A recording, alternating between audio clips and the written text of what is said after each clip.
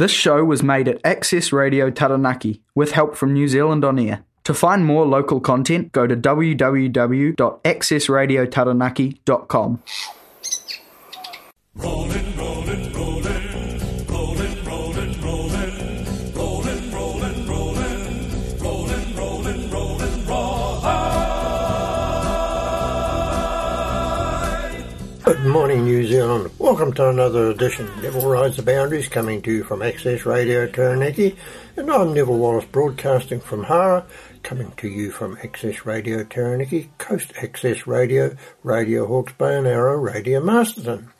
On the show today, I have Groundswell co-founders Bryce McKenzie and Laurie Paterson, Philip Duncan from weatherwatch.co.nz, and Jim Hopkins from the Deep South. So let's get the show underway as I talk with Laurie Paterson and Bryce McKenzie as they are preparing to drive their tractors from Gore to Auckland to draw the public's attention to the dire situation that farmers are facing farming nowadays. Well, my two guests tonight are Bryce McKenzie and Laurie Paterson from away down south. I'm not familiar with your territory, gentlemen, but you're the coordinators that started off Groundswell. I know you're going to do a bit of a pre-election drive up to Auckland, but before we get on to that, gentlemen, could we go through some of the reasons why you're doing it? Because as far as farming goes, the last 6 years have been bloody horrible, I think you could say. So what was the ones that kicked you off in the start, Bryce and Laurie? The National Policy Statement on Freshwater kicked us off, Neville, when they came out with those stupid damn rules about pugging paddocks and pugging was a big one, but then there was... Sowing dates. What's that, Laurie? Sowing dates. Sowing dates and slope map.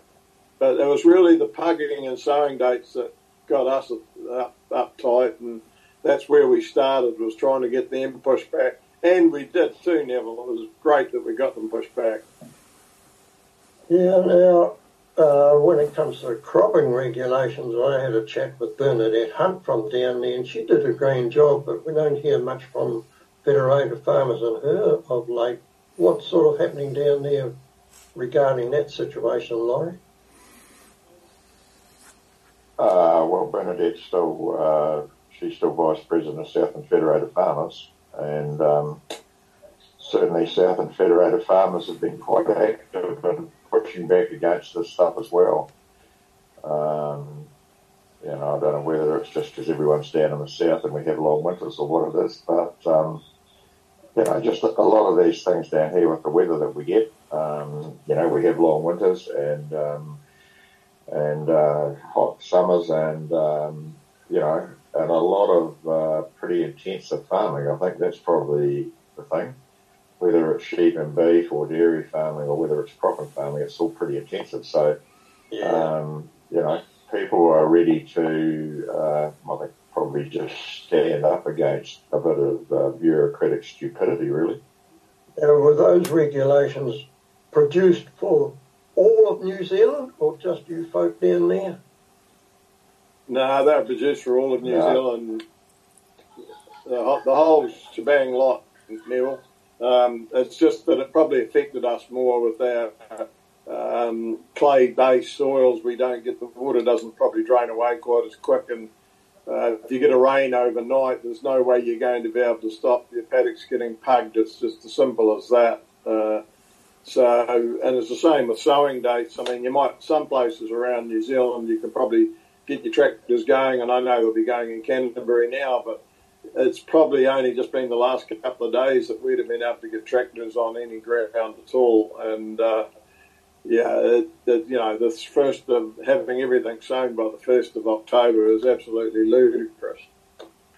So I think the other thing is that in Southland, because we have a long winter, we have to have fodder crops to winter stock on. So that actually does put pressure on, waterways and things like that. So you've obviously got to have good management. So that is actually a thing that's well, not just unique to Southland, but it's critical in Southland, I think.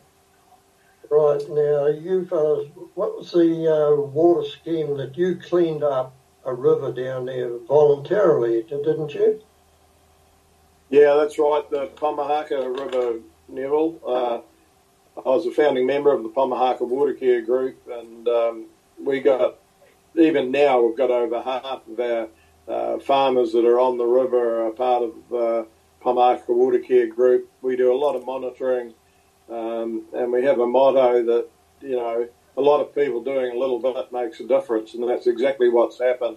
And we have our water quality is getting better all the time. Yeah, I don't know whether you heard Mike Hosking the other morning, but he gave some figures as to why we, or what debt we are in. And as a farmer, and having been a farmer, you always watch that overdraft. And unfortunately, it's costing us $6 billion to service that lemon debt, which is something would solve the hospital organisations, education. Got any thoughts on this one, gentlemen? Well, certainly you can't run a farm or any business without watching out what happens, and you've got to make sure that you can get income to cover what you're doing, because you can't go on borrowing forever. But in this government's, well, the way they've operated, they just borrow, and it's perhaps not that so much either. It's the fact that, you know, like farming was the only game in town during COVID and that, and I think agriculture, you know, food production put about $60 billion into the government coffers, if you like, and that money goes around about 6 times. So that's a huge amount that's into the economy, and, you know, government gets GST off every time it goes around, you know, the 6 times. And the thing is that, you know, where's all that money gone? It's just been wasted on a whole lot of stupid things, really, and the really critical stuff that we need to get done hasn't been done at all. Yeah. What's your views, gentlemen, on Hiwaka Ekanoa? Is the wheels falling off that? What the heck's going on there?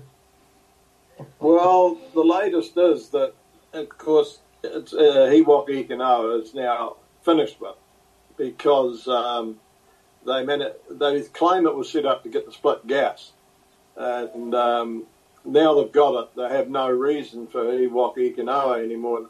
It's all just moved on to the next phase, if you can believe what they're saying. So I think with the announcement that Damien O'Connor made, that was moving on to the next step, which is the pricing and, of course, the measuring, how to measure it. So the stupid thing about that is, you know, if it's based on warming, they're going to find out that there won't be anything we have to pay, because we won't be doing any warming. And that's the whole thing we need to come back to, is agriculture actually warming, or is it not? And science would tell us that it's not.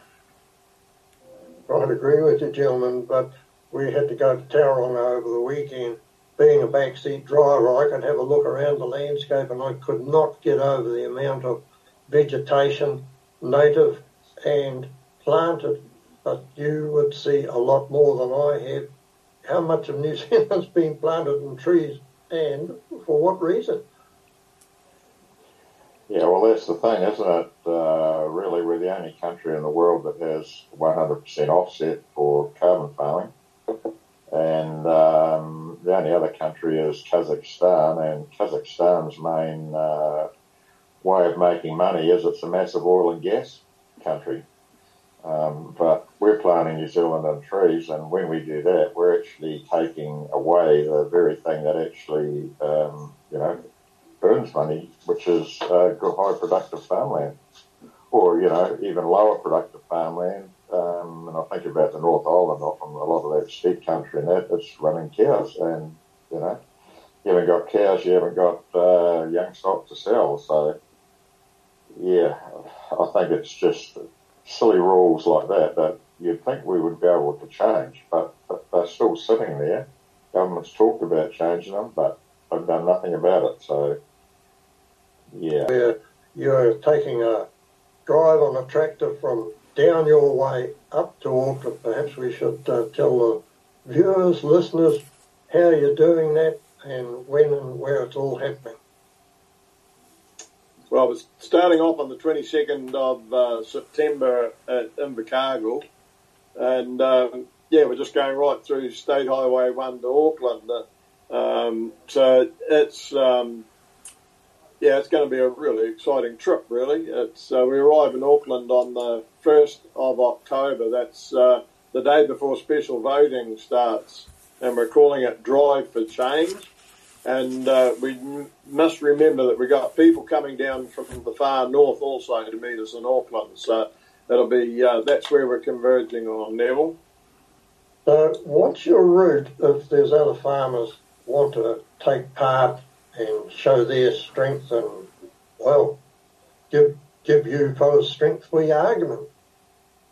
The best thing to do, Neville, is go to our website, www.groundswellnz.co.nz. It'll be all on there, and we'll do live updates to let people know where we are, and we intend to have coordinators' phone numbers on the map so that people can contact them to if they want to join up and travel some time with us or go through the towns and cities. We'd love to have as much company as we can get going through built-up areas, Neville.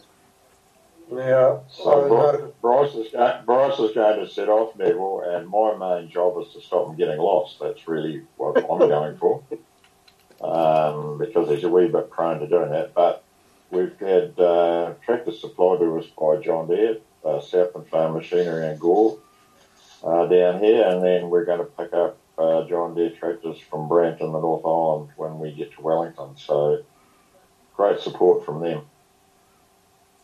So they're sponsoring tractors for the South Island section and the North Island one. That's right. Yep. Yeah, we're not taking them across the strait because we thought there might be too much risk that they mightn't let us get across there for some reason. So we thought we'd leave the tractors in Picton and they can come back to Gore, and we'll pick up other tractors and take them on up to Auckland. Yeah, that's a good thought, because I think that might be the middle of the school holidays, Bryce. Oh, right, it could be. Goodness. It could be the middle of the boat being broken down, Neville. Well, there's one permanently broken down, Laurie. So, how big a convoy do you reckon you're going to get? What's the interest so far? Has there been any report back from the meetings that we've had? Yeah, look, it seems to be generating a lot of interest, Neville, because it's got the beauty of not getting people to overcommit. So, in other words, they can come with us for an hour, 2 hours, half a day, a whole day. They can come with us the whole way if they want. So, we understand that this is a real busy time on the farming calendar, and we don't want to be a disruption to everyday farming. So people can just decide for themselves how they want to support us. Now, you're not coming up State Highway 3. You're following one all the way, or you're turning over to Wairarapa and up more that way, then through the middle of the island? We're going over the Rimatakas from Wellington, and then through Masterton up as far as Paterson, and then we're going to shoot over the hill into Palmerston North, Fielding, Bulls, etc., and then up to Taupo. Oh, where do you get your how often do you need to refuel those tractors? What's their miles per gallon?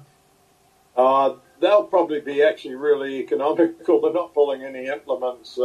We'll just have to play it by ear and just fuel them whenever they get low. But we're not too worried about that, Neville. They'll be pretty economical. Sounds like a good thing, but just beware of, if you're going through Tauranga, of those congestion charges they've got for different parts to renovate their city up there. It's diabolical. Oh yeah, we're not going over to Tauranga though at all. Right. Yeah. Is there any other farming, any fruit farmers, vegetable people taking part? Do you know? I haven't seen any sign of them on the meetings there, Bryce.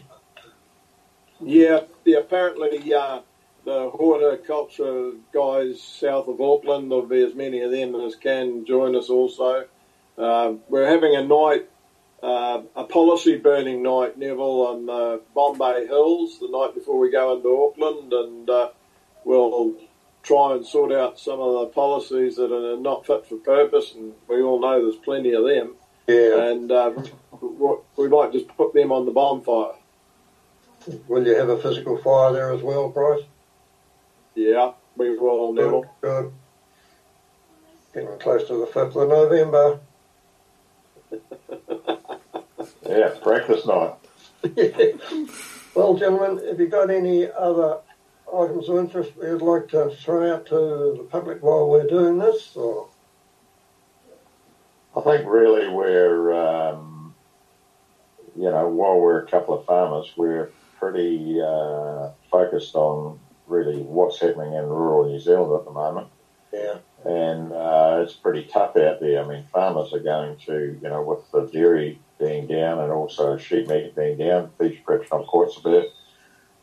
Farmers are going to have to put the checkbook away. Well, not that we've got a checkbook anymore. Put the whatever it is away and not spend money or cut it back right to the bone. And so we're pretty concerned about rural communities and also the mental health of farmers and the people in rural communities. And I think, I don't know that city people quite realise, but when you live in small rural communities, it's a personal thing when these things happen because, we all know the truck drivers, we all go to the same pub, the kids all go to the same school, and so, it's going to be a pretty tough 18 months. So we hope that people will get a bit of a buzz out of what we're doing. They certainly did after, hell of a protest and also mother of all protests. There are a lot of farmers that just said, gee, for one day at least I felt proud to be a farmer,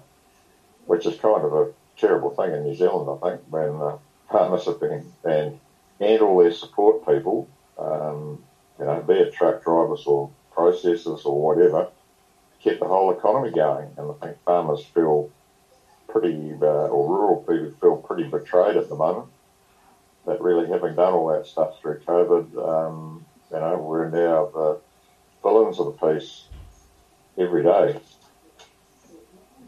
Just recall a Hara retailer saying, this would be 40, 50 years back, he said, when it comes to selling toys, if it's a bad year for farming, I import plastic toys, but otherwise, if it's a good year, I get those solid Tonka toys that you can buy from Inglewood. So there you go. That's, just how it affects the rest of the community. Well, been a delight to talk with you, gentlemen. Take care, good luck, and may New Zealand be behind you on your trip. Now here's Philip Duncan with news that the sneezing season is dawning upon us as we are now getting more sunshine, the conifers are loaded with pollen, and it's all in the air. Well, good morning, Philip Duncan. You raised the question, can you explain why the sneezing season is about to begin? Well, yeah, we really are in that time of year where the pollen is being shaken off the trees, and pine pollen, and there are a number of others that are starting. Wattle, I think, is another one. They start to become a real issue at this time of the year. You get a warm, sort of windy day, and it's perfect for shaking the trees and rattling the pollen. And the next thing you know, you've got runny nose or a blocked nose or itchy eyes or a sore throat or a coughing or a sneeze, whatever, however you're affected by allergies. We're in that season, and it really doesn't stop until next year because it sort of ramps up more and more. But the good news is we're sort of all affected differently by the different types of pollen, so it doesn't necessarily get worse and worse for everyone. We're just affected by different types of pollen over the coming months ahead. And I'm wondering whether that's generally known, Philip. Yeah, well, I think a lot of people don't sort of realise that it's staggered so much and that you end up with, pine pollen is a real thing in sort of late July and August in the depths of winter. And then you go into this time of year, September, and you start to get different types of pollen. And then usually once we're past the equinox, and there's that sort of physical change with more sunlight than there is darkness, and you'll find that's when grasses start to get their seeds. And so you're going into November and December and January with the grass on the ground giving us hay fever. So yeah, it's a complicated sort of journey for the next few months.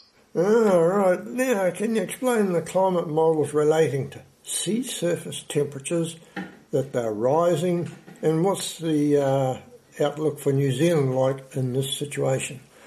Yeah, well, I mean, certainly the sea surface temperatures at the moment are above normal in a number of parts of New Zealand. Not everywhere. In fact, in the last couple of weeks, we've seen it go closer to normal than we've seen it all year.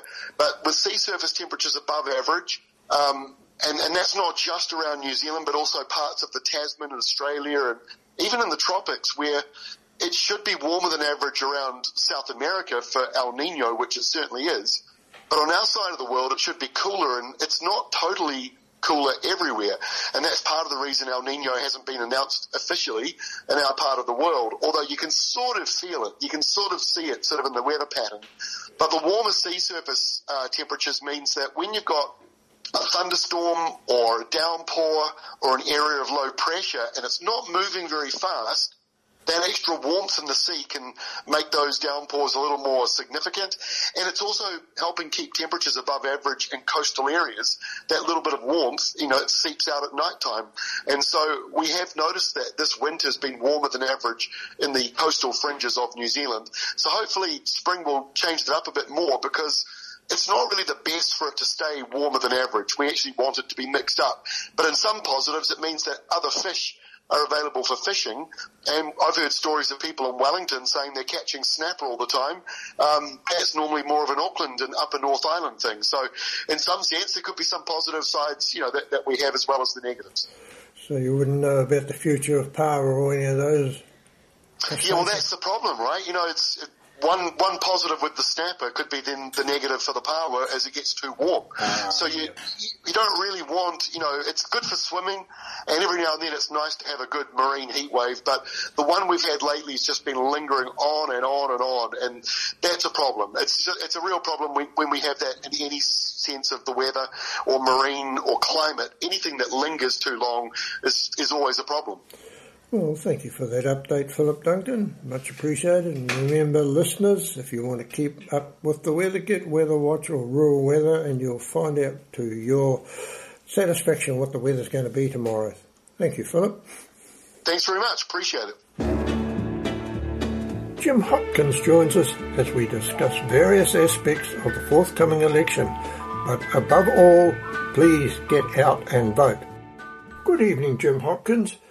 And what did you make of our ABs on Saturday morning? What? What did I make of it? Goodness me. I've actually had to buy 2 new TVs, Nev. I threw something at the first one when I was watching the game live, and I trashed the second one watching the replay. Oh, it was heartbreaking. I mean, sorry. Seriously, this is the first ever AB defeat in pool play. Now look, Nev, I need to sort of take you aside here and pretend we're on a leaner at the bar, right? We're in sort of one of your wonderful Taranaki pubs. And I just want to sort of consult you, because I know for a fact that you're a rugger guru. You're an expert in these matters. So, Nev, what is going on? Tell me, please. We had such a promising start to the year, and now all of a sudden the wheels are falling off big time. Is it northern refs? Can we blame them? Well, or are northern teams just better? Which is it, Nev? Quickly, hurry along, please. Well, the person I live with, Shona, says, it's the refereeing. They got it in for the southern hemisphere rugby players, so there you go. I don't know, but... Well, I did notice that the poor old Argies got whistled off the park against the Poms. The 24-10 or something, and watched the highlights of that game earlier, over the weekend. And it did look as though the referee was quite determined to find fault with whatever they were doing. And it was interesting to note that the only try scored in the whole game was scored by the Argentinians. The Poms just did the old Johnny Wilkinson thing and banged penalties and drop kicks over with monotonous regularity. Oh. Deeply depressing, Nev, deeply depressing. Deeply depressing. Well, what did you make? Did you hear Damien O'Connor speaking with Jamie Mackay over the week about... I did indeed, and I also heard Jane Smith, the doyen of North Otago, the wonderful, wonderful Jane Smith, a woman of such efficacy and brilliance as to be quite staggering and overwhelming, intimidating by virtue of her sheer genius and astuteness, in my humble opinion. I couldn't agree more with you, but our stock numbers decline. Well, they are, but look, I mean, seriously, you know, for all the, oh, yes, no, we care about farming, oh, yes, no, we would, what have they done to actually remove the 100% carbon credits for forestry? Nothing. What have they done to actually stop people turning productive land into carbon forests? Nothing. I mean, I'm sorry, there's a cabal in Wellington that does not like farming. And there's a cabal in Wellington that doesn't like dairy farming. And there's a cabal in Wellington that will cling to every possible argument that allows them to criticize. Look, the UN has said this RCP 8.5, this is the sort of predictor, these are the formulas you use to predict the impacts of climate change. The IPCC has said RCP 8.5 shouldn't be used anymore. Hello, Nev, are you there? I'm taking it all in because they said that shouldn't be used anymore. They also said that the effects of methane have been seriously overestimated, and they should be scaled back to 7 times CO2, not whatever it was before. Neither thing has been done by the New Zealand Climate Change Commission or by the New Zealand government. You know, now what is going on? I mean, why are these people determined to ruin the most effective industry we have, the most productive industry we have, the industry that actually keeps New Zealand as a first world country? I mean, seriously, it just frustrates me so much, Nev. How poor do we want to be? And these guys are just hell-bent on making us poorer. And it's wrong. So what's the moral here, Jim? What do we urge the people to do? Follow Groundswell? Well, I urge the people to vote. And just think past the crap and think past the trash and think past the sort of the dirty tricks, which have been ample or evident on a number of occasions in this election, as in all the others. If we got a longer opportunity to talk next time round, we could go through a history of some of the dirty tricks that have been pulled over the years in elections. But I mean, seriously, people. The one thing you have to say is that it is essential that people vote. And may I say, in order to make up your mind, let me just ask you a question, Nev. Are you still watching TV news, or have you decided that they are biased, superficial, unreliable, and don't actually contribute to your genuine understanding one iota or very few iotas? Are you still watching? Well, I do watch them because I watch for that sort of nonsense. But unfortunately, Jim, we will have to end it there. So thank you, my friend. Well, that's all I have time for today. Hope you enjoyed the show. I'll be back next week with more news from around New Zealand. Ka kite anō.